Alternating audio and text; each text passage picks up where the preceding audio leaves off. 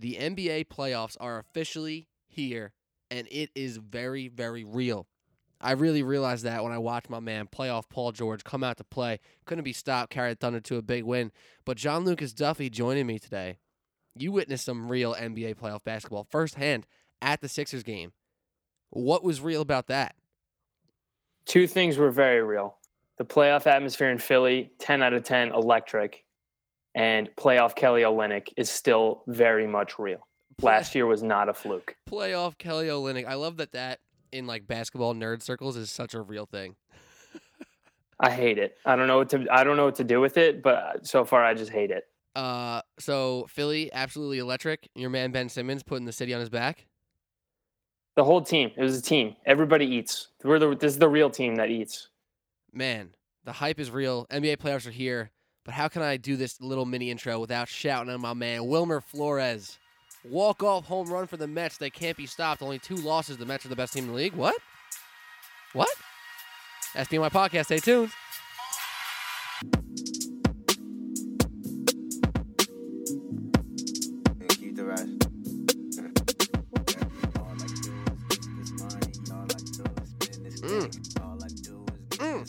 Duffy, we are here. What up, Pete? We are here, man. NBA playoffs are here. We got 8 good games to talk about.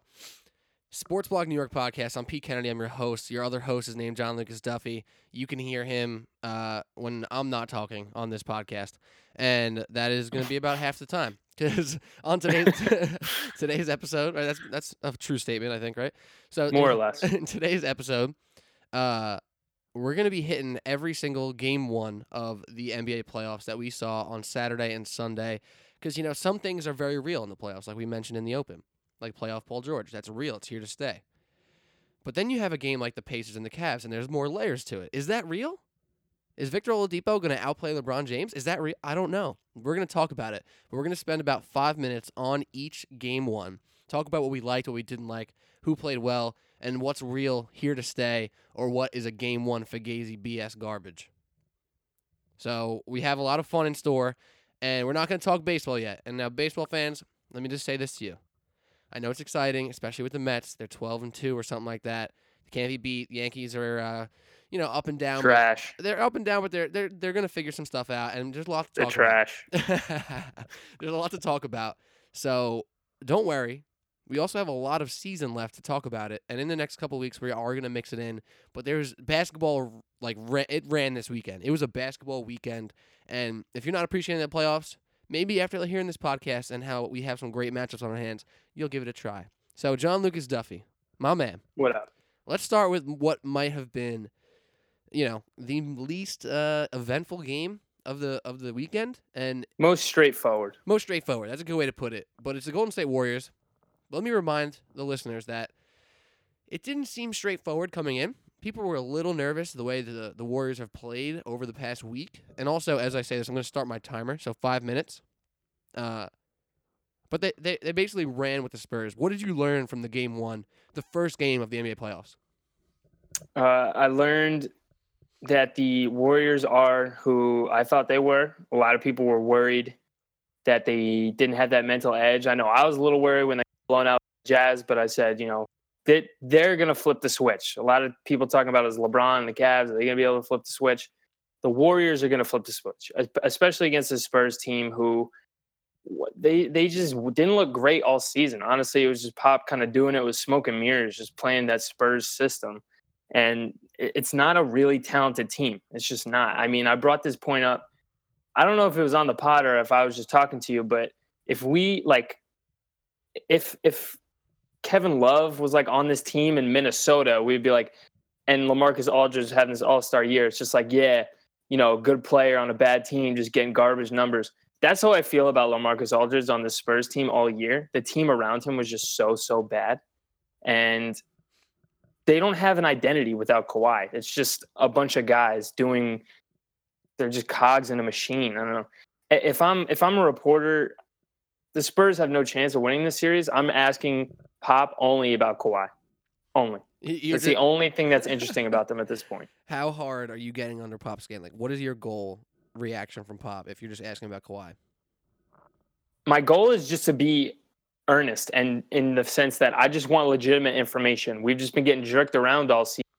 And this is quietly the most interesting story of the season to me, because it's been the same thing throughout all year. Just no one knows. I don't know. Ask him. We don't know if he's coming back. All right, he's coming back. No, just kidding. He's not coming back. And maybe he's going to retire. Maybe he's going to quit. Maybe Frank had a great theory. Maybe he's just a secret agent whose cover got blown with all this Russian, scandal going on with Facebook. And now his cover's blown and he needs to get the hell out of town. That's the most logical theory I've heard so far. The Kawhi is a spy theory. I think that needs more play on the national media. It's not, people aren't talking, they're not giving it a realistic chance. I mean, it may have been started in a group chat between me, you, Frank, and Bab. But it also may be true. And no one's proved to me that it's not true. I'll tell you that much. Exactly. Prove me wrong. Yeah, change my mind. Yeah, change my mind. I'm sitting here, change my mind. So the Spurs seem to be in a tough place, and you don't know if they're going to bounce back. I still give them like that game or two where they either keep it super close or sneak one out, and it goes 5. But man, if I wasn't confident the Warriors were definitely going to win the series before, I feel pretty damn good about it now. I'll tell you that. I think what's more important about this game, non-talking about the Spurs, talking about the team that will actually be playing deep into these playoffs, is the Kevin Durant, Klay Thompson train was able to carry the rest of the parts offensively. And that just wasn't really happening over the past week and a half, 2 weeks when Steph Curry was out.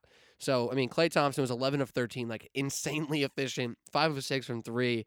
And when you get that from Klay, you're going to win. Like, that's just that's how it goes. Like, unless Klay starts his 5 for 6 streak when you're down by 15 already to bring you back, a la like game 6 against OKC a couple years back.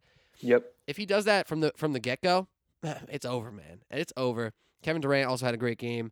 Defense looked up to par. I mean, are the Warriors just going to run through the series stuff? Yeah, 100%. The Spurs just don't have the shooting to match up with them. I talked about it a couple days ago. Basketball at this point, it kind of just boils down to a math equation, and you need X amount of 3-pointers, X amount of points in the paint.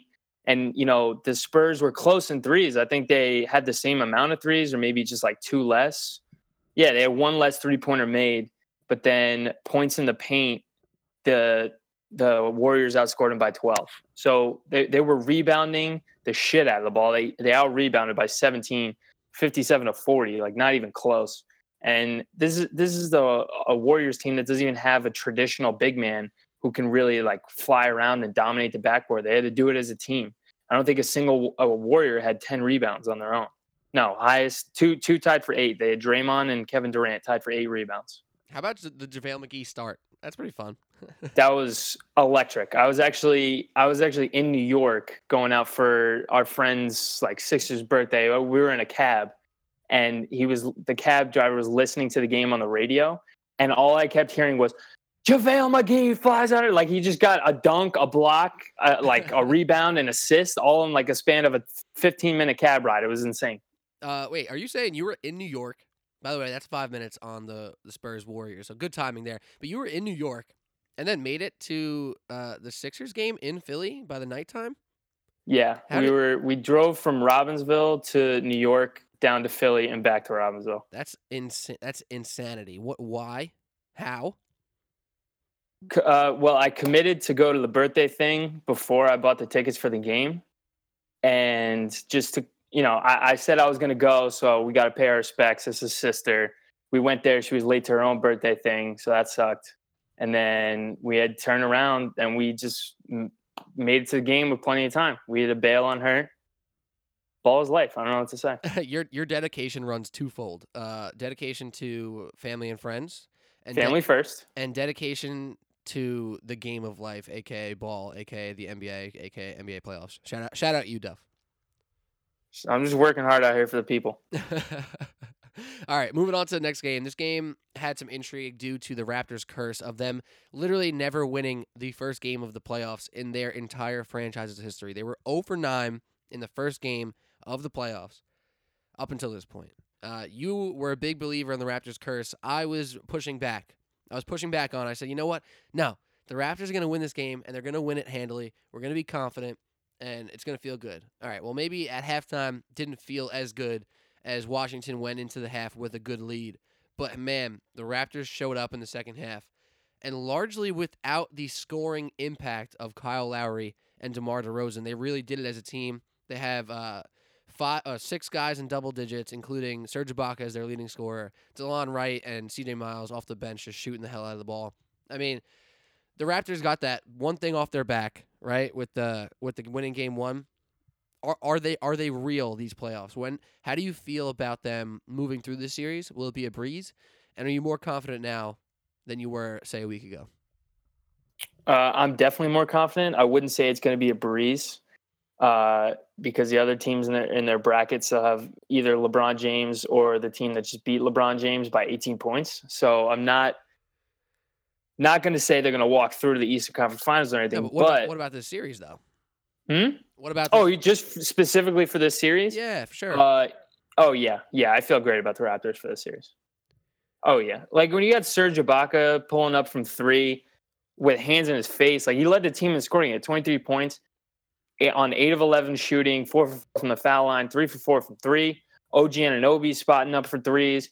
And he is their best perimeter defender. So if he is hitting his shots, especially from three, if he can be a true legitimate 3-and-D player, that gives them like a huge advantage in terms of depth. And because it's all about who's going to be making shots for you in these games. Because if you can't shoot, if you can't score and do other things besides play defense, it's really hard to put you out there. Just look at how people, guard Andre Roberson or Tony Allen in games. They just completely stand there in the paint and ignore them.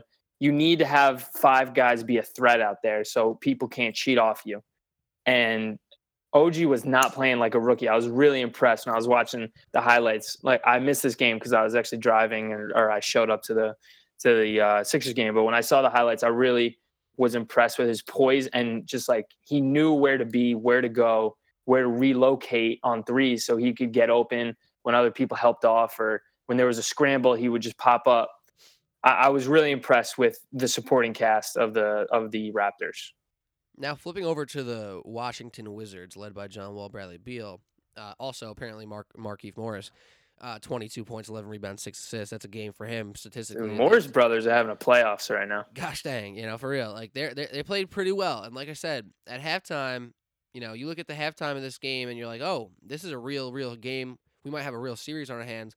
But then you kind of leave the game thinking, oh, the Wizards, what do they really have here? So John Wall had 23 points, 15 assists, right? Super active, did not shoot well at all. Thankfully, he got to the line 10 times and got 8 points from the free throw line. But part of your concern with the Wizards was the whole thing about when John Wall went out and they played a little bit more of a pace and space offense, more moving of the ball. Bradley Beal really stepped up. Now John Wall's back. He's controlling the show. He's doing more. He's doing John Wall things, right? Now we know John Wall's real. We don't specifically know if playoff John Wall is real. Are you nervous about how this team's overall impact goes when John Wall is just straight up running the show and it's harder for some other guys to really, really be involved?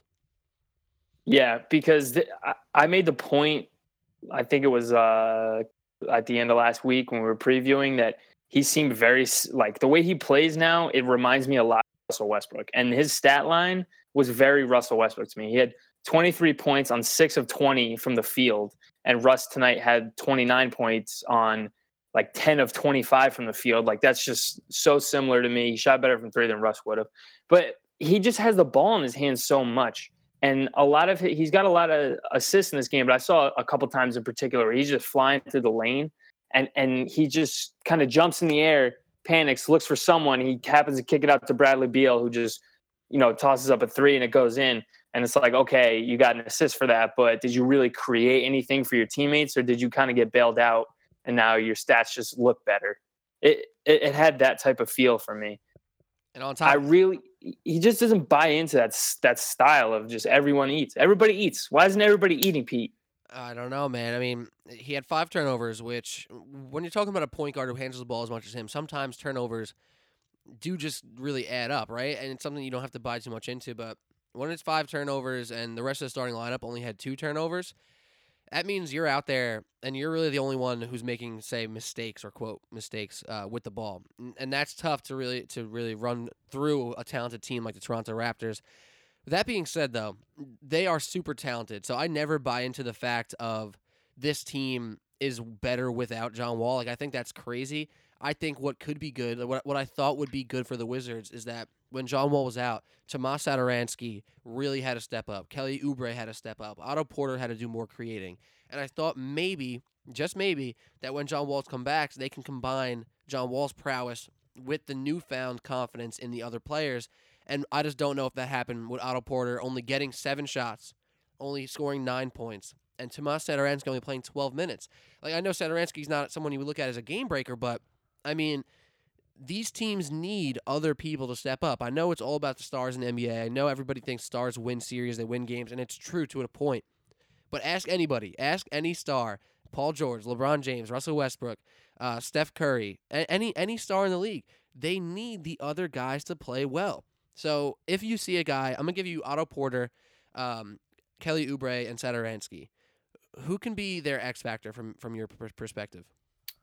I think it's got to be Porter. He plays more than those other guys. He's been more consistent than those other guys shooting this year. And, he's not quite as good on defense as Kelly Oubre, but he's close. So he's the one who could have the most impact out of those 3 guys, I would say. And, he didn't get a lot of shots. And I think, you're talking about John Wall fitting into this team. Does he fit in? Does he fit out? He seems a lot like he's worried about John Wall. He doesn't seem like he's worried about the team. He's like, okay, everyone's saying this team is better off without me. I got to prove him wrong. He's worried about his own agenda rather than the team agenda.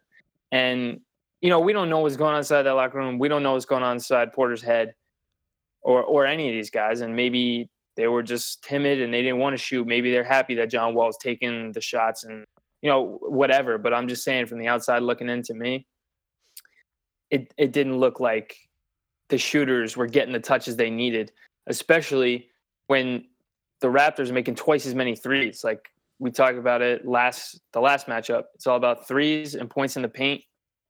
You're getting outshot twice as many threes by the other team. When you're 2 points ahead and points in the paint, like this comes back to that math equation thing. If you're going to get blown out in a 3-point game, you're not going to win the game. It's not going to be close because you just can't make up those points.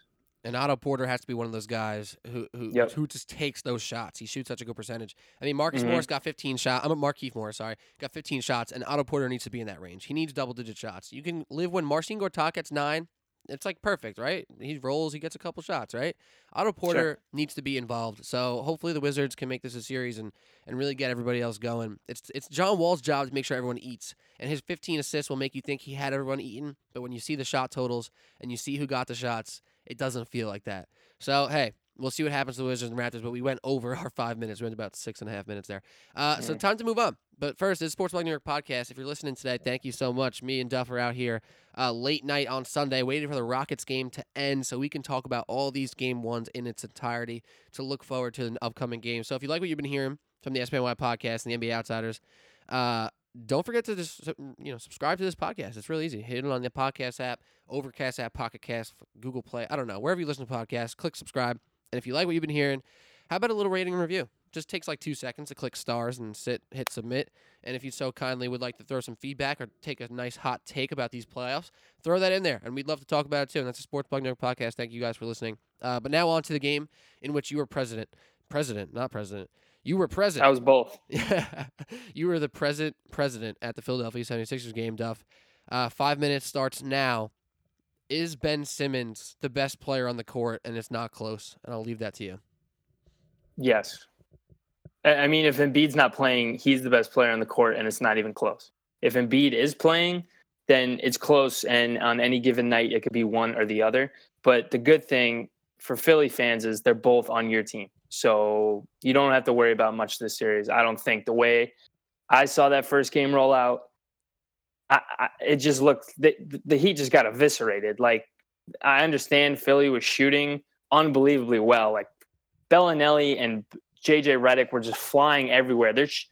Both of them are so good coming off curls and like leaning, these leaners that they have. Just they never have to put the ball down and take a dribble, but they're still creating space without even like a chance to turn the ball over. And they've become so consistent with that. And especially JJ Redick, while Embiid was out, he was getting so many more touches. He's comfortable carrying a heavier load. And it was just like, it was unbelievable to watch. The first game of Philadelphia's playoff life this year could not have gone better for a fan base that was really, really thirsting for it. What did you think as a neutral observer? So, like you said, family first, right? So I actually had I was at a bowling birthday party during this game. So Your little thankfully, cousin? no, it was my it was my girlfriend's dad actually, which is a thing. But whatever, right? I luckily had the Sixers game right above my lane, so that was super awesome. I just remember, watching that first half and saying, "All right, this is competitive." The Heat went in with a lead, but it kind of just felt like there was any moment where the Sixers would pop, right? And I don't know how it felt in the stadium. I'm sure you guys can kind of feel it in that third quarter when you held them to under 20 points. But I'm watching this game. I watched the highlights, and I'm seeing JJ Redick and Marco Bellinelli, and this is what I'm talking about with Otto Porter needing to get these shots. The Sixers make sure that their shooters shoot. They make sure that the mixture of Saric, Covington, JJ, Ersan Ilyasova, and Marco Bellinelli get their freaking shots up. So it seemed to me like Ben Simmons was like, yes, this team is eating, and I'm going to eat. Everyone needs to eat. That's how this is going to go. And also, we're going to lock the freaking crap down out of this team defensively because they don't have one true star, and we have a bunch of guys who play very good defense and make the right risks and make the right reads. After that second half, Duff, did you walk out of that stadium thinking, oh my God, this is so in the bag? Absolutely. I couldn't believe what I was watching at a certain point. It was after, I think it was the first quarter, late first quarter or early second quarter, because Fultz was in. He passed the ball over to Ilyasova. Ilyasova did a pump fake, one dribble, step back three, and he switched it. And I was just like, oh my God, what is happening? It was just that kind of night for the Sixers where everything was clicking. And just on defense, they're so long. They're so long.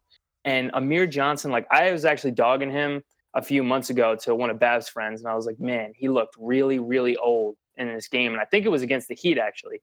But last night, he was really good on the boards. Like, he wasn't great on the putbacks. He was 1 for 7 on, like, and I don't think he shot from outside of 10 feet. So he wasn't putting the ball back, but he was really working hard on the glass, banging bodies and just wreaking havoc. That was one thing I definitely noticed. And Ben Simmons just looked very under control. Like, whoever was guarding him was at the foul line or in.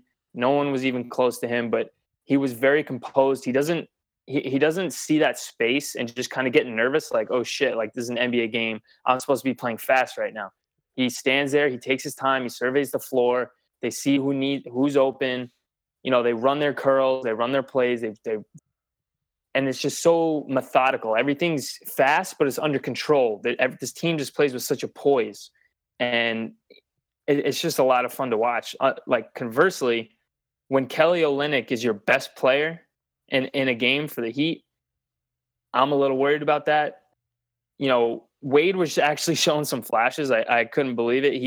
He was just doing the typical Wade thing where he was getting guys he was working like the medium post, like 15 feet out, and just like pump faking, getting guys to go up, and he would get free throws. And it's just like annoying to watch if you're not rooting for him. But if that's like the toughest thing you got to deal with, you're going to be. Hello? Can you hear me? Oh, you dipped out for a second. What's up? Go on.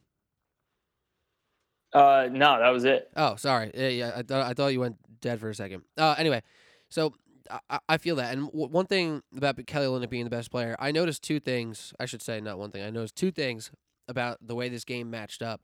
Number one is Hassan Whiteside can't play unless Joel Embiid plays. Like, he only played 12 minutes, and that's because he just does not match up with this run-and-gun Sixers team unless Joel Embiid's on the floor.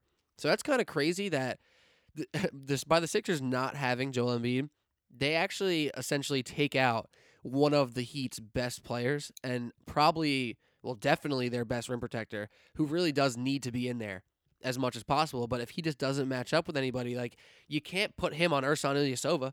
And if you're playing like Saric as the 5, or you're playing Ilyasova or Simmons at the 5, it just doesn't add up. It doesn't add up. And then the other thing is, and what I think the Sixers playoffs might actually turn into, I know their offense is really fun and exciting. They shoot threes, and Ben Simmons is great. This might come about their defense. And just think about the way their defensive scheme kind of sets up. Ben Simmons is essentially guarding the point guard, shooting guard, small forward, or power forward, possibly some centers. Having that guy next to Covington, who's a good defender, Saric, who is a good matchup guy, JJ Redick, you can put on the worst guy. And that's essentially exactly how they took out Josh Richardson from this game. They took out Tyler Johnson. They took out James Johnson because they just don't match up. There's no way in the world that Goran Dragic is a good matchup against Ben Simmons. So however the Sixers figured out to play these guys, they have such such matchup wins just head to head, no matter how they set up their defense. There's more size, there's more strength, there's more length. And it's going to be tough for guys like Josh Richardson, Goran Dragic, and Tyler Johnson to make serious impacts when the smallest guy on the opposing team is JJ Redick. Too big, too strong, too fast, too athletic, too young, too smart. Like this team is so far ahead of where everyone thought they would be. It's pretty incredible. Do you think they should just, at this point, really just make sure Joel Embiid's healthy, don't rush him back? Absolutely. Because like you said, they can't even play Whiteside. If they go small, Whiteside can't do anything on the court because whoever they put at the 5 is going to be able to shoot unless it's Ben Simmons, in which case, Whiteside can't guard him either. So he's just going to blow by, or he's going to have too much space to survey. And like when there's a mismatch in the post and you're trying to feed that guy the ball, the best thing the guy guarding the perimeter player with the ball, the passer, can do is pressure the ball. And Whiteside, he can't pressure the ball handler and make passes difficult. Think about a quarterback just sitting in a pocket with no pressure at all, just got all day to pass it. It's the same thing for Ben Simmons. And they really need Whiteside to protect the rim. And if he just can't match up, he can't do it. Well, we definitely went over 5 minutes once again. What are you going to do? Hey, right? Sixers played a great game. The hype is super real. The one thing I do want to remind everybody, this will be a theme possibly coming through the rest of this episode. Series don't start, Duff, if you may forget. They don't start until somebody loses a game at home or wins on the road, which is the same thing. So most of these games, the home team won. Raptors, Warriors, Sixers. The next game actually is not the case. But these games, these series, they do not really start until somebody loses at home. So we'll see how the Sixers react once they get down to Miami. Or, of course, if they get smacked in the mouth in game 2. But moving on to our next game, the one true upset of Saturday, the New Orleans Pelicans. They snuck out a 2-point win against the Portland Trailblazers. My clock has now started. This game was about two things for the Pelicans. One, Anthony Davis is goddamn incredible. Incredible. And playoff Rondo may be a real thing. And then shout out Drew Holiday for really making that all-team defense bid look more legit in the first game of the playoffs. Duff, you picked the Pelicans to win the series. I did not. What did you see from your man Alvin Gentry and the Pelicans? I saw a lot of Anthony Davis, 26 shots, 14 for 26. You love that. And they need a steady diet of Anthony Davis. He cannot shoot the ball enough this series because the Blazers just don't have anyone who can match up and guard him. Nurkic is not a bad defender, but he can't match up possession after possession after possession for 48 minutes. And then if you're going to make him do that, you're okay because he's going to be like a zero on the offensive end because he's going to be so tired from running after this freaking nature. And I actually almost predicted his stat line exactly correct. I told my friend, I was like, he's going to go for like 35, 15 with 3 blocks and 2 steals. Went for 35 and 14 with 4 blocks and 2 steals. So I was actually ridiculously close on that. Just want to shout out myself there. Shout out. The other thing I wanted to talk about. What were you saying? If we're doing self shout outs here, I picked the Raptors to win. The spread was 8 points, and I bought a point to 7. And that's why you buy point stuff. The Raptors won by 8. Shout out me. That's why you buy a point. Don't be too proud. Just buy if you think you need a point, just buy the damn point. That's what I'm saying. People? All right, go on. Sorry to cut you off. Yeah. The other big matchups I was talking about a couple days ago, Drew Holiday and Rondo going up against McCollum and Lillard. So in the first half, Damian Lillard and CJ McConnell combined for 3 points on 1 for 15 shooting. I'm pretty sure there's a stat I don't have in front of me. But in the second half, they went for 34 points combined. So they were 37 combined. It's a little math for you guys, and that's not going to get it done for them. That they need more out of those two. They need to be closer to a combined 50 than a combined 30. If they really need to carry this offensive load, because Anthony Davis is going to be there every game. He's going to get his 30 every game, and there's not much the Blazers can do about it. It's just a matter of can they outscore them on the other end between Lillard and McCollum. And if you have Anthony Davis equal to both Lillard and McCollum, basically, that's an absolute recipe for disaster as far as the Blazers are concerned. They need to get those guys good shots, and they just need to shoot better. Like 6 for 23, 7 for 18. That's not going to get it done. I mean, I don't know what you were seeing, but for me, that's kind of just all it comes down to is those two things. Well, what I see here is that this isn't going to happen again, or it might happen again. It's not going to happen every game. No way are Damian Lillard and CJ McCollum going to be that quiet. It's just not going to happen. I don't know if this is the argument against that is that Drew Holiday and Rajon Rondo, anchored by Anthony Davis as their centerpiece, that is a really good defensive matchup for them against the Blazers, right? But I still feel confident Lillard and McCollum won't be that cold for an entire series. So I really do believe this is going to be a long one. I think this is going to be one of the true long series of the first round. If some of these other ones play out kind of more chalky, this one's going deep, and I think that's what we do know. So Rajon Rondo, 17 assists, 8 rebounds, only 6 points. Man only took 9 shots. Like, I said it in the preview. There's going to be a moment where Rajon Rondo does something on the court where you're just like, holy hell, like, how did he just do that? How did he make that decision so quickly? Or how did he know that was going to happen? It feels like he's a step ahead. And it just proved to be true again. Now, do you have the confidence for Rondo to keep this up? Because I think Lillard and McCollum tick up. Rondo started off pretty hot. Is he going to stay steady or is he going to tick down?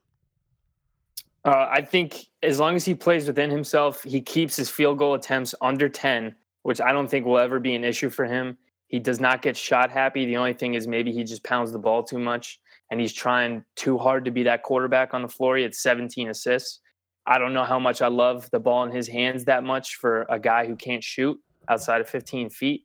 So I don't love that aspect of it. But when he's finding guys and he gets almost 20 assists, I mean, what are you going to say? Like he's clearly tossing dimes out all over the floor. So for now, if he keeps that up, I'm okay with it. Just, game one, little overreaction. I'm fine. Also, you're forgetting this man is probably the best Connect Four player in the entire country. So he just always sees those angles. That's pretty great. Yeah, I mean, it turns into the John Wall thing that we were talking about earlier. Is him dominating the ball ultimately a good thing for the team? The reason why I don't see it being an issue is because there's such an important focus for them to get the ball in Anthony Davis's hand. So I don't think that'll ever become a problem. But it also helps Rondo that he's throwing lobs to Anthony Davis. Yeah, like there's a clear direction when he has the ball in his hands. He's looking to distribute. When John Wall has the ball in his hands, it's like you don't know what he's gonna do. He could just like chuck a three. He could just go crazy to the lane. He just pull up, or he could. I mean, like he can do more things. He can score more ways. But when you have a clear understanding of who the alpha is on your team, like we're not sure John Wall is the best player on his team or should be the number one option scoring wise. We're damn sure Anthony Davis should be the number one option. And everyone on the Pelicans knows that too. And that's the most important part. Everybody in the world knows that. Yeah. All right, so game 2 prediction, because this is the only one so far that the home team did not win. So Portland will likely be slightly favored in game 2. I didn't check the odds on that, unfortunately. I'm sorry for my lack of homework. But game 2 prediction quick, because we're over 5 minutes. Who wins game 2, Pelicans or Blazers? Game 2, Blazers are going to even it back up. Like you said, I don't think Lillard and McCollum are going to go ice cold from the field like that again. And it was only a 2-point game. So I think they pull out a must win. This is a must win game on the game 2, must win. I hear that a lot, and I agree. I just think the odds of Lillard and McCollum struggling 2 games in a row at home in the playoffs are slim. They're one of those guys is going to have a good game. One of those guys is going to have a good game, and as we saw in game 1, it would have only taken one of those guys in game 1 to have a better game for them to win. They only lost by 2 points. That's a good one. We'll be keeping our eye on that. But let's move on to the Sunday games now. possibly the game of the weekend started early, about it was a 1:00 start in Boston, where the Celtics, who were favorite to win the game, who are still favorite to win the series, are clearly undermanned. I heard while I listened to the radio, I was in the car for half this game. The host of the Celtics radio said, "You look at the injury report today, and you know, the Celtics have Kyrie Irving, Gordon Hayward, Daniel Tice, Marcus Smart, 4 guys who would be huge parts of the rotation. The New Orleans Pelicans have 0 names on their injury report. Off the start, I mean the Pelicans. I meant the Bucks. I apologize. The Bucks have 0 names on their injury report. Off the start, that makes it's going to be a tough series for the Celtics. But they played Celtics basketball. Terry Rozier was great. Brad Stevens reigned supreme as the more talented coach, and they won a nail-biter in overtime, so it's clearly going to be a well-contested, competitive series. But, Duff, what was the one key for you from the Celtics' perspective that helped them get over the hump against the Bucks? From the Celtics' perspective, I would say it was Al Horford. Al Horford was really banging bodies down low. He really did his job on Giannis, too. Oh, my goodness. Yeah, he was putting him in foul trouble, putting him in – not foul trouble, but, like, putting him in awkward positions and making him uncomfortable, making him play physical on the defensive end. And, Giannis still got his 35, but it showed him, like, we're not messing around. Like, I know you're one of the best in the league, but I'm still here. And he had 12 rebounds. Like, the biggest knock on Al Horford this year is he was an all-star who averaged, like, 14 points and 6 or 7 rebounds at the time. Like, not really staggering numbers, but he was just so important to that team as the defensive anchor. Tonight, he did it on both ends. 24 points, 12 rebounds, 4 assists, 2 steals, 3 blocks, 13 for 14 from the foul line, like playing really physical, 44 minutes. He was the number one most important thing for the Celtics in this game, and like he's been in many games this season. What do you think? He does it on the low. He really does it on the low. And I don't know if I would have noticed it so drastically if I wasn't listening to the radio broadcast, because you obviously take it in a little differently when you're not watching it and you're just listening, and his name was just being mentioned over and over and over again, whether it was just being in the lane when the Bucks miss a point blank shot because he altered it, whether it was him setting screens, whether it was him moving the ball. Al Horford came to play, and he proved that the Celtics are missing their 2 best players technically, but they have another all-star on their team, and his name is Al Horford, and he may not be flashy, but he gets the freaking job done, and that's just true. Back to the Bucks real quick. So Chris Middleton had a phenomenal game as well, over 30 points. He is their clear other go-to guy outside of Giannis. The problem was, outside of that, is that Eric Bledsoe had a really rough game, only 9 points. Malcolm Brogdon actually looked like the superior point guard to Eric Bledsoe for most of that game. I don't know if the Bucks have enough around or have a good enough system to elevate certain guys that Chris Middleton and Giannis are going to have to combine for 70 points in a game in order for them to win. Like, that's how it felt watching the Bucks today. Yeah, this is like they're like the anti-Sixers, where they have these two really talented players and they just don't fill in the cracks. They don't have the shooting around them. And Jabari Parker was also bad, by the way. Very bad. Who did you say? Jabari Parker was also very bad. Yeah, he seemed just like out of it. He kind of has seemed out of it all this year. I mean, he came in late. He hasn't played in like 2 years, basically. So he's trying to find his groove, and all of a sudden you're in the playoffs. So, it's really just a kind of a tough spot for him to be in. And the one thing that was really impressive was Malcolm Brogdon, like you said, coming in basically from this injury. He's missed so much time, gets back in the playoffs, and he looked really confident. Like he hadn't missed a step. He shot 6 for 13 from the floor. Not great, but he was still aggressive.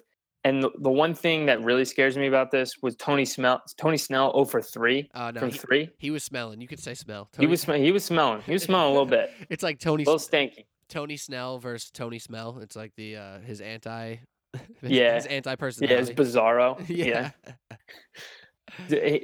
But he wasn't hitting his shots, and if he's going to be a 3-and-D guy, he's got to be a threat to hit the 3. And he looked tentative towards the end of games because the shot wasn't falling for him. So, other teams pick up on that body language. And if he doesn't have the mindset to be a threat, other teams aren't going to think of him as a threat, and they'll cheat off to play other guys. I mean, he took 4 shots. He only had 2 points. His 2 points came in the first half. And it's not a good look for a guy who's playing over 30 minutes. It's just not gonna cut it. In no world is that gonna cut it. So it really comes down to who of these other guys is going to be decent enough to make 31 and 35 from Chris Middleton and Giannis worth it? Who are the other guys who are going to fill in the cracks, like you said? And you know what? Not I don't want to make this like a hot take or anything like that, but I was just watching and listening to this game, thinking about Chris Middleton and Giannis, and I know Giannis is the better player. He is the more important player. He's an MVP candidate. He's incredible. His defense, his length. I don't need to say how good Giannis is, but Chris Middleton, for a guy who doesn't get a ton of love, he shot 12 of 20, right? So Giannis shoots 11 of 21. He shoots near the rim all the time. It's like his field goal percentage should be that high. Chris Middleton shoots contested mid-rangers. He shot 7 threes. He was 5 of 7, and he still shot well over 50%. I mean, this dude is underrated. I thought he should have got that All-Star nod that Goran Dragic got for the replacement spot. His game fits the modern NBA so damn well. He can help out rebounding. He can handle the ball a little bit. He facilitates pretty decently, and he is a goddamn knockdown shooter. Chris Middleton, if he doesn't get the love from national NBA media, I get it, but someone needs to notice this man putting in work. He's that good for me. He's the typical NBA outsider. He's the typical player that we love. He's like Joe Ingles. It's like those two type of guys. Those are the dudes that we love. If this makes sense, he's kind of like he's a more advanced Jason Tatum at this point. Like, he has the length, he has the ability to handle the ball a little bit. He can score from every level of the basketball court, and they're both big. Like, I don't know, that comp is something I just thought of, and we're gonna flip over to the Celtics real quick. Does that make sense to you? He's just an older, stronger Jason Tatum at this point. I think Jason Tatum's ceiling's a little higher, obviously, but their styles fit this NBA perfectly, and they're very similar. Yeah, he played 47 minutes, and he was dominating the mid-range. Anytime he got a bad switch where, like, Terry Rozier or Sean Larkin was guarding him. Shane Larkin, right? Shane Larkin? Yes. Yeah, Shane Larkin was guarding him. He took advantage of that, and it was the easy turnaround jumper test just because those guys are too short. Like, they're 6 foot, 6'2", maybe, and he's 6'7". Like, how are you going to block, even alter his shot, make him think about it? Nothing. Insane. He's a really good player. We're going to see that in this series. But now, quickly to Celtics. We're already over 5 minutes, but who cares? Let's talk about the Celtics for a minute. We talked about Al Horford. The big three, or should I call them like the mini three, because they're all young and not super duper experienced, but they are now baby three. The baby three, perfect. They are the big three for the Boston Celtics currently, without Kyrie, without Hayward, even without Smart. They're filling all 3 of those roles, and that's Jason Tatum, Jaylen Brown, and Terry Rozier. They all had great games. Tatum was the lowest scorer with 19 and a fairly efficient 19 with 10 rebounds. Can this big three with minimal experience carry the Celtics through this series? I think so, because Tatum, he had the worst shooting night he's probably going to have in this series. And like you said, he was still doing other stuff. He got 10 rebounds, 4 assists, 3 steals, a block. He had 5 turnovers, but he's got to do so much now. And against this Bucks team, they're so long. They're flying around on defense. Like, it's understandable. And obviously they won, so we can forgive them for it. If scores flipped, we'd be killing them. But it doesn't matter because they won. And Terry Rozier cooked. He cooked Eric Bledsoe on that last second shot. Insane. He was good 15 feet away from it. It was disgusting, the move he made. And he just knocked down the 3. Like, I don't know what it is about these Celtics, these young Celtics players. They're cold-blooded. Like, I trust him. I trust Jaylen Brown. I trust Jason Tatum. I even trust Marcus Smart. Oddly enough, for whatever reason, I feel like I've seen him shoot enough clutch shots at the end of games. Like, if he's making it in the first quarter, if he puts up a shot, it's probably not going in. Fourth quarter, less than 2 minutes. For some reason, I think it's going in. I don't know why. You got some faith in Marcus Smart. That's funny. Terry Rozier, I said this before on the preview podcast. I'll say it again. In Terry, we trust. I feel good about that. He's untradeable. Danny Ainge, untradeable. Yeah, untradeable. Also, shout out Marcus Morris, 20 points off the bench. Pretty damn good performance by him. Bro, right. The Morris brothers. So the Celtics, you feel pretty good they're going to win this series? Or do you feel like I'm still feeling pretty good. Because this was an overtime game. This is overtime. It's going to be a tough one. It's going to be a fought out Look, series. they should have won it in regulation, but Chris Middleton hit a 28-footer with 0.5 seconds left. Like, that was crazy. That was absolutely insane. Shout out Chris Middleton again. All right, that's going to be a good one. I look forward to the game 2 of that series. Now, the most shocking game of all of the game 1s of the NBA playoffs was the Indiana Pacers with the 18-point rout of the Cleveland Cavaliers. Duff, I know I was I don't know if I was just playing devil's advocate, but I was definitely talking up the Pacers' chance to, compete, for them to make the Cavs' life hard, for Oladipo to have some really good games, Miles Turner can really make a coming out party for himself here. I was trying to, just throw them a bone, say that they can compete, make this series tough. It was an 8-point spread, and I thought they may keep it within that. The Victor Oladipo-led Indiana Pacers, from start to finish, outplayed the Cavs on every level. Defensive intensity, shooting the ball. Victor Oladipo outplayed LeBron James. Is this real? Or did what we see today was simply just a wake-up call for the Cleveland Cavaliers? This is real. This is really real. This was, I did not expect. I thought it was crazy. You were like, what if the Pacers win? I'd be like, I would say I'm living on a planet, because it's not going to happen here. I don't know. I'm not ready to completely go the other way on it and say the Pacers are about to win, but the Cavaliers need to get their shit together, because Jeff Green was out there for 27 minutes, 0 points, 0 for 7 from the floor, 0 for 3 from 3, no free throw attempts. He had 4 rebounds and an assist and a block and a turnover. That was his contribution to the game. 27 minutes, not what you want from him. Kevin Love shot 3 for 6 from 3, but those are the only baskets he made. 34 minutes, 9 points. He had 17 rebounds, though. There was 3 players in double figures. There was LeBron, Larry Nance Jr., and J.R. Smith. That's not going to cut it. And one of them was barely. Larry Nance had 10 points. J.R. had 15. J.R. gave him some life in the third. They cut it down to 7 after the Kevin Love almost 4-point play. But then after that, the Pacers were kind of in control, and the Cavs just couldn't score. It was their offense was just so anemic. I couldn't believe it. And Rodney Hood, I might be all the way out on this guy, because he just looks lost on the court. I don't have confidence in anything he does. I'm very worried about his game now and in the future, because it was supposed to happen. We were talking about this guy, at least I was, before the season, like maybe he takes the leap. He has shown me nothing this season. He got banged up early, and he just hasn't done anything since. So as much as the Pacers won this game, they played better. They played a fantastic game. The Cavs also look like dog shit. And that's if you get beat and you play good and just man, if we could just do this, that, a little bit better, could have swung our way. No, this was just, they got dominated from start to finish.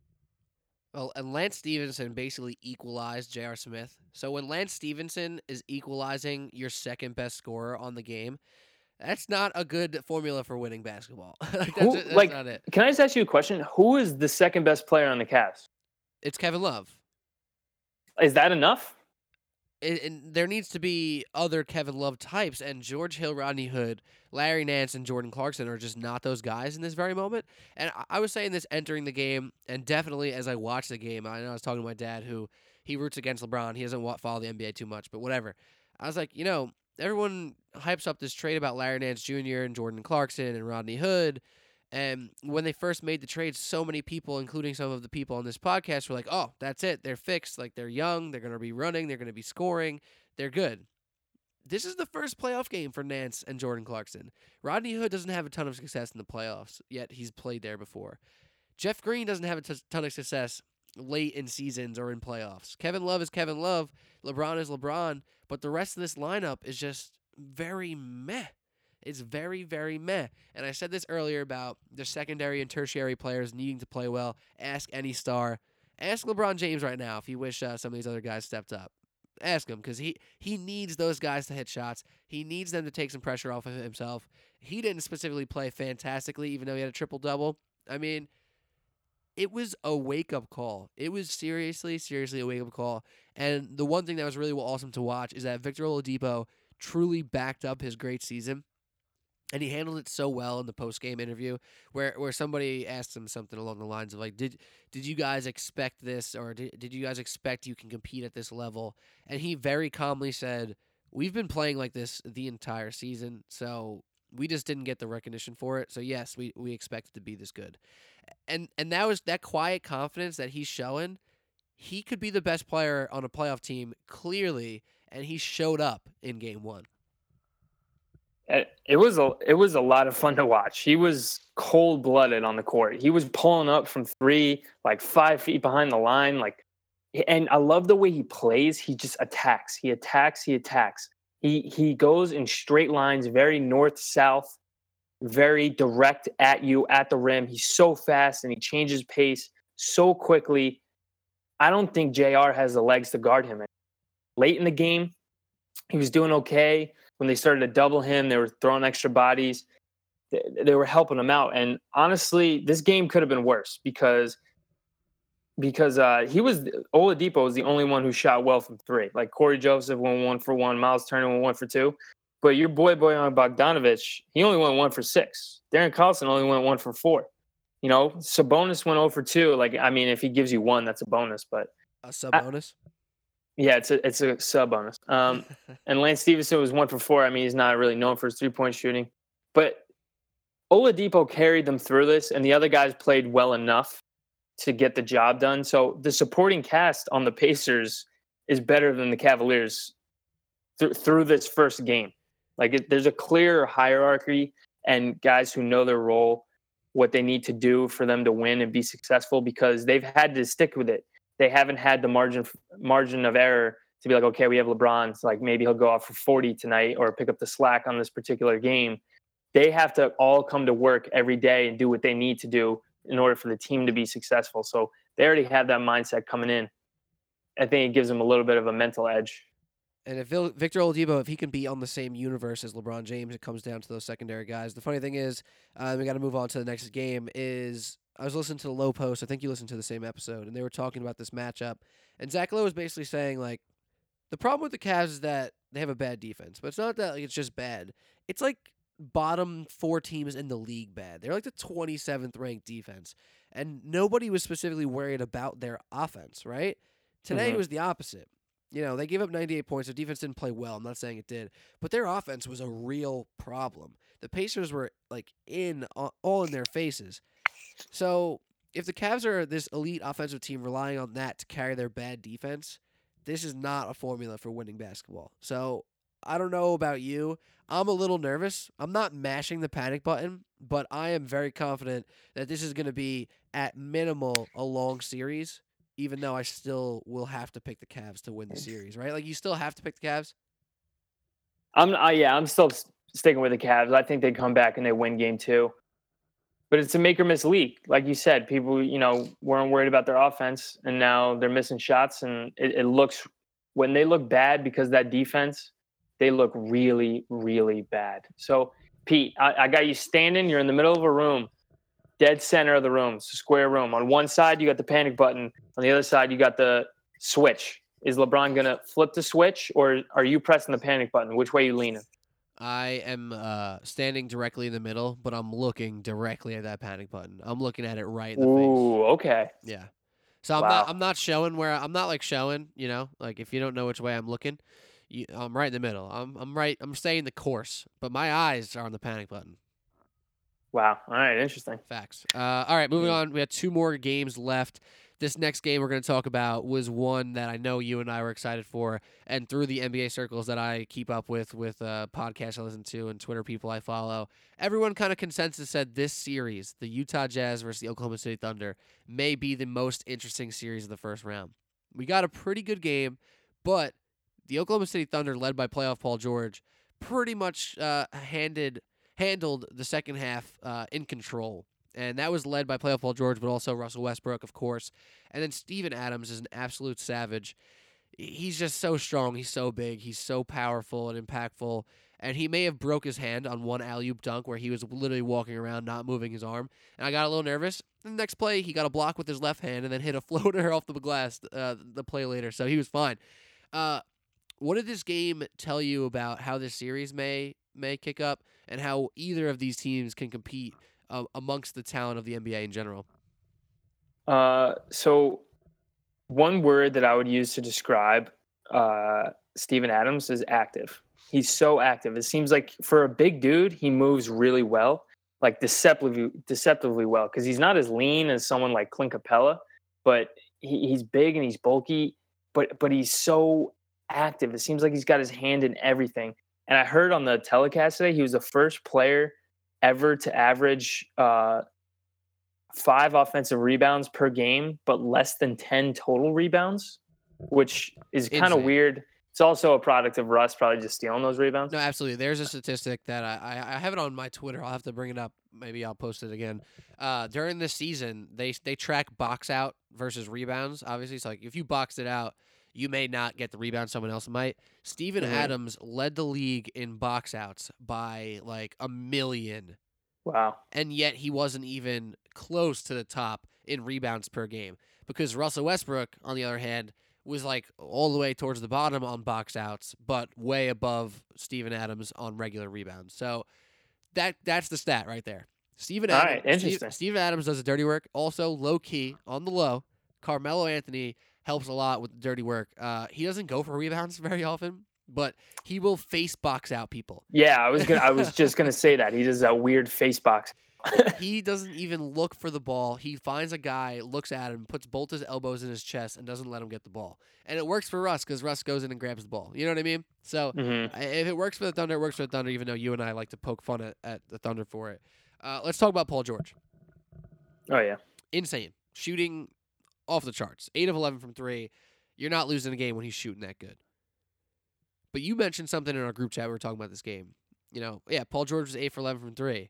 In a way more down-to-earth game where he was just good and not amazing, and he's 4 for 11, the entire context of this game is drastically changed. So Russell Westbrook's 10 of 25 actually looks like 10 of 25, and not just his 29, 13, and 8 fantastic game, because Paul George didn't get 36. So are you worried at all about the Thunder offense and they're relying on Paul George to be insane, or do you think they have too much firepower? I'm nervous because even though Paul George was lighting it up, he had 5 fewer shots than Russell Westbrook. And I know it sounds like dumb of me to say, yeah, if he had 12 less points, they would have lost by 4. When, that actually was not really the case. Like the game was not as close as it looks like when you just look at the box score, because Mitchell and all the starters came out when the game was the Thunder were up like 20. And they came out, and for whatever reason, Russ just stayed on the court, just trying to score more points, begging for and ones. And there's like a minute and a half left, and the game was well in hand. That was just weird to me. Yeah, and Alec Burks scored 10 points in 2 minutes. Yeah, that was wild. But Paul George was so efficient. I look at this stat line. You know who it reminds me of? Who? Kevin Durant. Yeah. If I told you 5 years ago that the Thunder won in a playoff game and Russell Westbrook was like 29 points and he was 10 for 25 shooting, and then the other superstar in his team was 13 for 20, 8 for 11 from 3 with 36 points, you'd be like, classic Kevin Durant. Yeah. And so that's why those two worked together so well, is because Durant didn't want to dominate the ball. He was fine being the second fiddle. That's why they got along off the court, because that whole narrative that he shoots too much, Russ shoots too much, blah, blah, blah. That didn't matter to them because that's not Durant's game anyway. And right. Paul George is a great second fiddle for that same reason. He doesn't need to have the ball in his hands all the time. He'll get his shots. He'll get his open shots. He'll knock down his shots, but he's not as consistent as Kevin Durant. Paul George is a great player. Kevin Durant is an all-time great player. So I don't believe that Paul George is going to have that consistency for every game this series. I get it, playoff P, but if Westbrook has another game where he shoots 10 for 25 and Carmelo shoots 5 for 13 and Paul George shoots 9 for 20 instead of 13 for 20, yeah, it's a completely different game. And conversely, for the Jazz, Jingles, the stat line says he was 3 for 5. I'm pretty sure he hit 2 threes in the fourth quarter when the game was pretty much over. that, like, if anything happened in the fourth quarter in this game, it doesn't really count because the Thunder had control of the game from then on. Paul George hit a buzzer beater 3 at the end of the third quarter, and I texted you guys. I was like, that was the dagger. This game's over. And you could just tell they didn't have the firepower to match up with Paul George down the stretch. I don't know. What did you think from your Jazz? I mean, the Jazz played a Jazz game. They moved the ball around. Donovan Mitchell was their clear go-to guy. Shout out to him. I mean, every time you think he may, just shrink in a spotlight or not show up to play or not have a good game, he comes out and plays his ass off and plays very well. He was banged up. His foot got like a little messed up, and he wanted to come back in. He said he didn't care. He's like, I'm fine. He finally comes back in. He plays well, but then it was pretty much over, and they took him out, of course, right? It was a smart move. It also came down to the point, because juxtaposition to the Jazz of their great defense, the Thunder have a very strong defense, especially when they're locked in, starting with Paul George and Steven Adams, and when Russ is locked in, even better. So what I think the problem is going to be from this series, is the Jazz ability to score with the Thunder. So I think that the Thunder have enough individual talent to occasionally beat the great defense.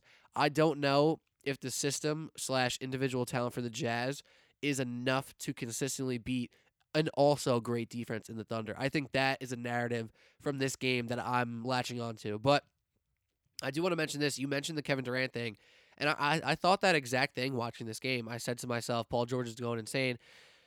Now, if Paul George plays like this, you can plug this team in to any of those OKC, Russell Westbrook, Kevin Durant teams, minus the James Harden team. And it's the same exact concept. High volume guard, Russell Westbrook going to do his thing, and then hopefully super efficient, all-purpose wing who can also make an impact on the defensive end. That it's the same exact concept, and that's why I'm not going to be shocked if they actually win this series with a little bit more handedness. Handedness? I don't know if that makes sense. Handedly. A little more handedly than I expected. Yeah, I mean, look, you got a guy shooting 13 for 20, 8 for 11 for 3, and you lose a game, I'm going to be like, what the fuck happened? So if they keep getting that kind of production, it's going to be extremely tough for this Jazz team to score that many points and keep up. But I did like, from the Jazz, what I did like was Gobert altering shots in the lane. Westbrook shot a lot of mid-range, but he was making them early, and then he cooled off late, but didn't really matter because that's when Paul George really picked it up. It's cringeworthy when he takes those shots sometimes. Yeah, I see those go up, and I'm like, yes, bad shot, and they go in. It's like, fuck, no, he's going to keep shooting them. I hate watching that. Like, it's not that I'm rooting against him. It's like, dude, just get better at shooting threes, please, for love of God. They're worth more points, I swear. It's like he doesn't get it. It's bizarre to me. But I'm not terribly concerned about the Jazz. Rubio shot 5 for 18, like holy shit. But he was having a really active game. He was doing a lot of good stuff. I felt like he had 4 steals. He just got to shoot it better. Like if he makes 2 more shots and George makes 2 less shots, the game is very different going into the fourth quarter. So as much as I'm saying, like the whole quarter didn't matter because the game was in hand, if the beginning was just a little different, I feel like the Jazz are right there. Another guy on the Jazz, shout out Dante Exum. He made a string of plays where he did 2 back-to-back, like horrendous turnovers. I think Carmelo Anthony was even one of the people who stripped him. That's never good when that happens to you. And then he just dribbled the ball out of bounds. Yeah, that was a really bad look for Dante Exum. But then he really did come back. He played super hard. He got to the rim. He got to the line a little bit. Shout out him. He can be a low key difference maker for this Jazz team when they just need some playmaking and to mix it up or somebody to get to the rim. So look out for that. I still think this series going 6. I think I predicted OKC in 7. I might be leading OKC in 6, but this is still very much a series.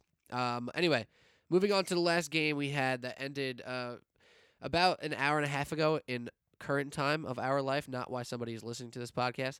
But we have the Rockets only winning by 3 points against the Minnesota Timberwolves.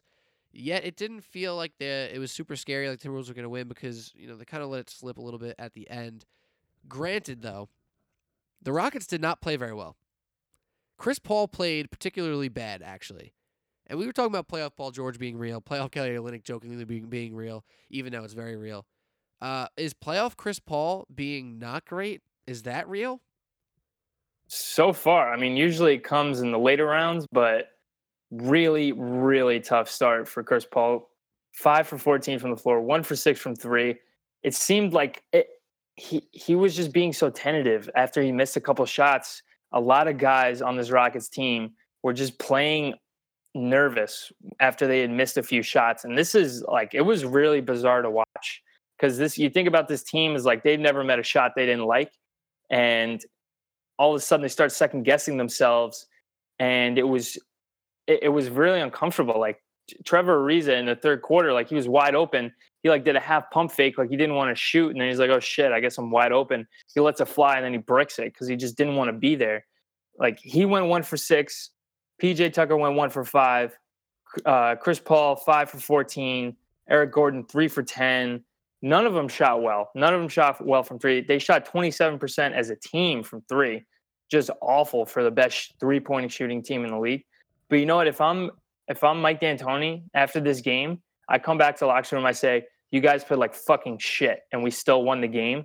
So I'm not worried at all for the Rockets in this series. If the Timberwolves are going to win a game, this was it.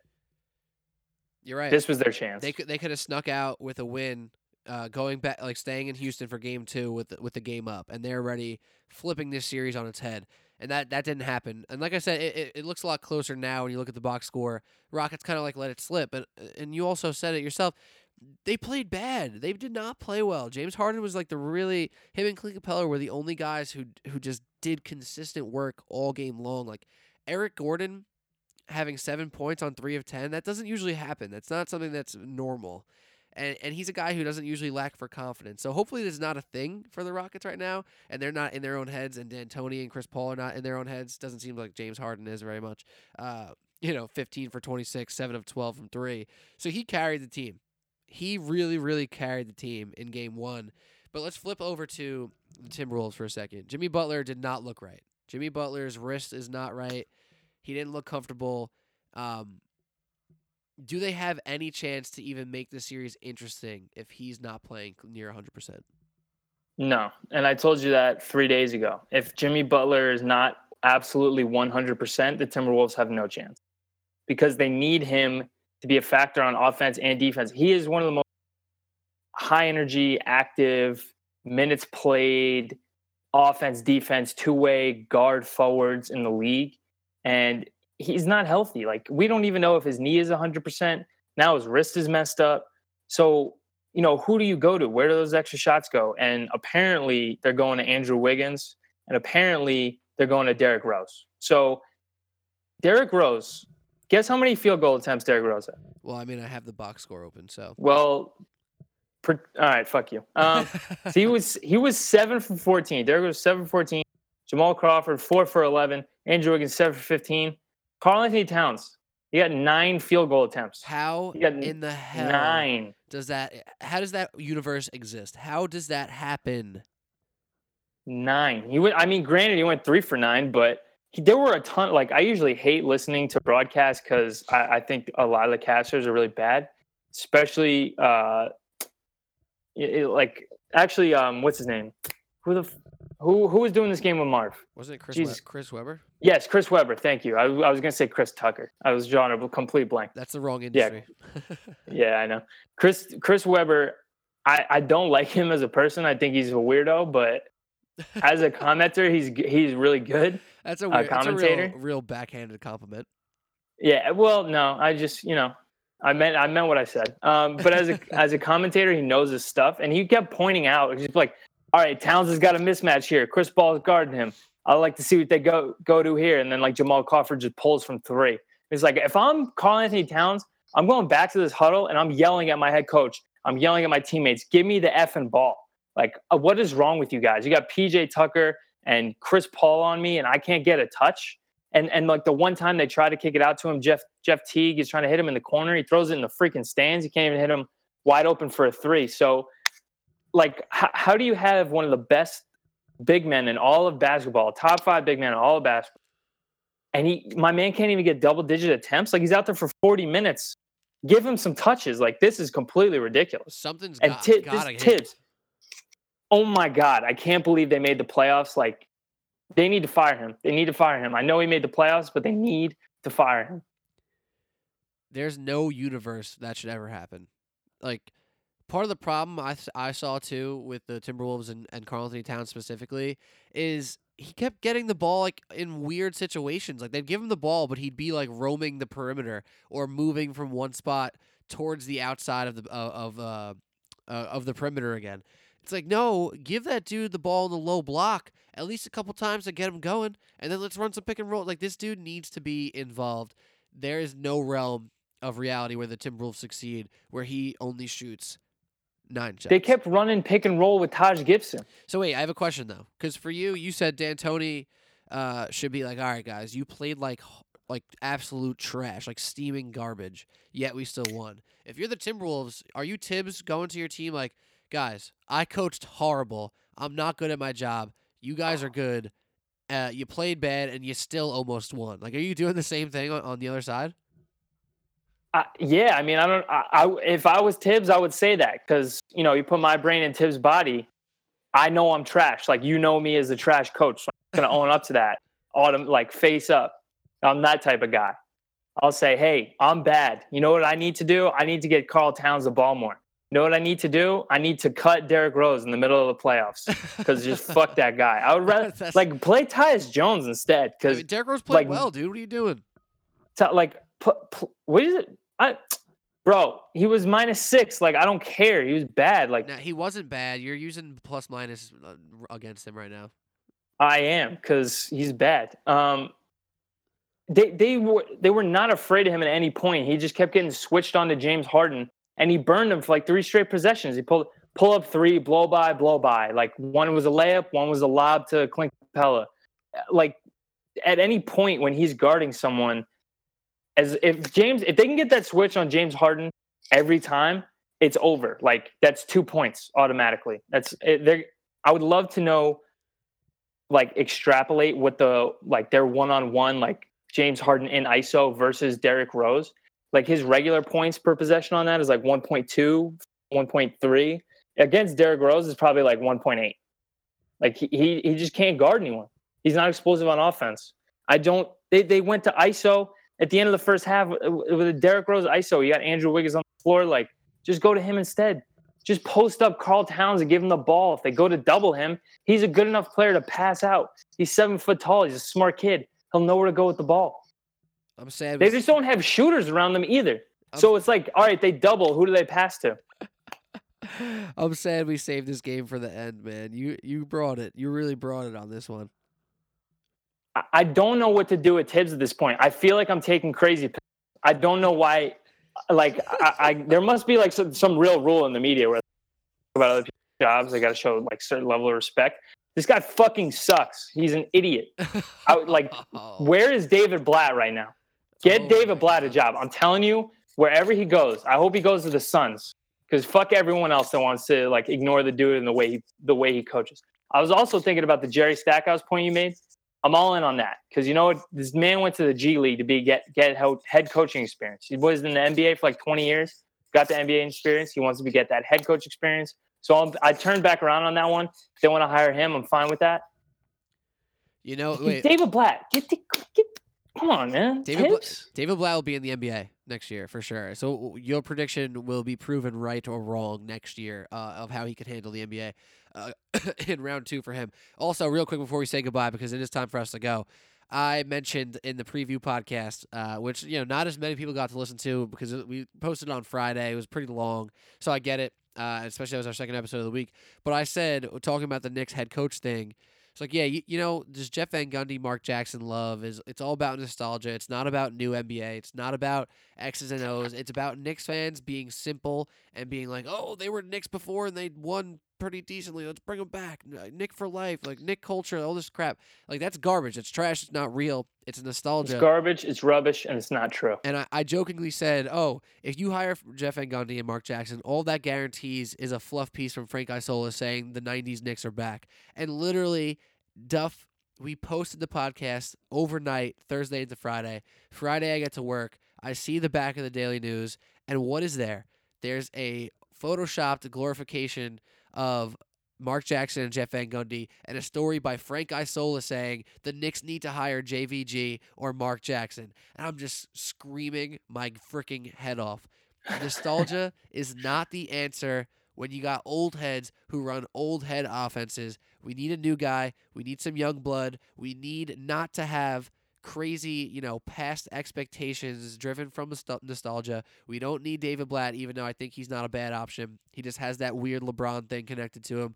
Jerry Stackhouse, the perfect mixture of no nostalgia, no ties. You know who he is. He's young, he's hungry, he wants to be an NBA head coach. He is my guy right now. But do you know anything about him? Like any system he runs, or and like what type of offense or defensive philosophy? Is he offensive coach? Is he a defensive coach? Like David Blatt's offensive coach, Mark Jackson's defensive coach. Like, do you know anything about him?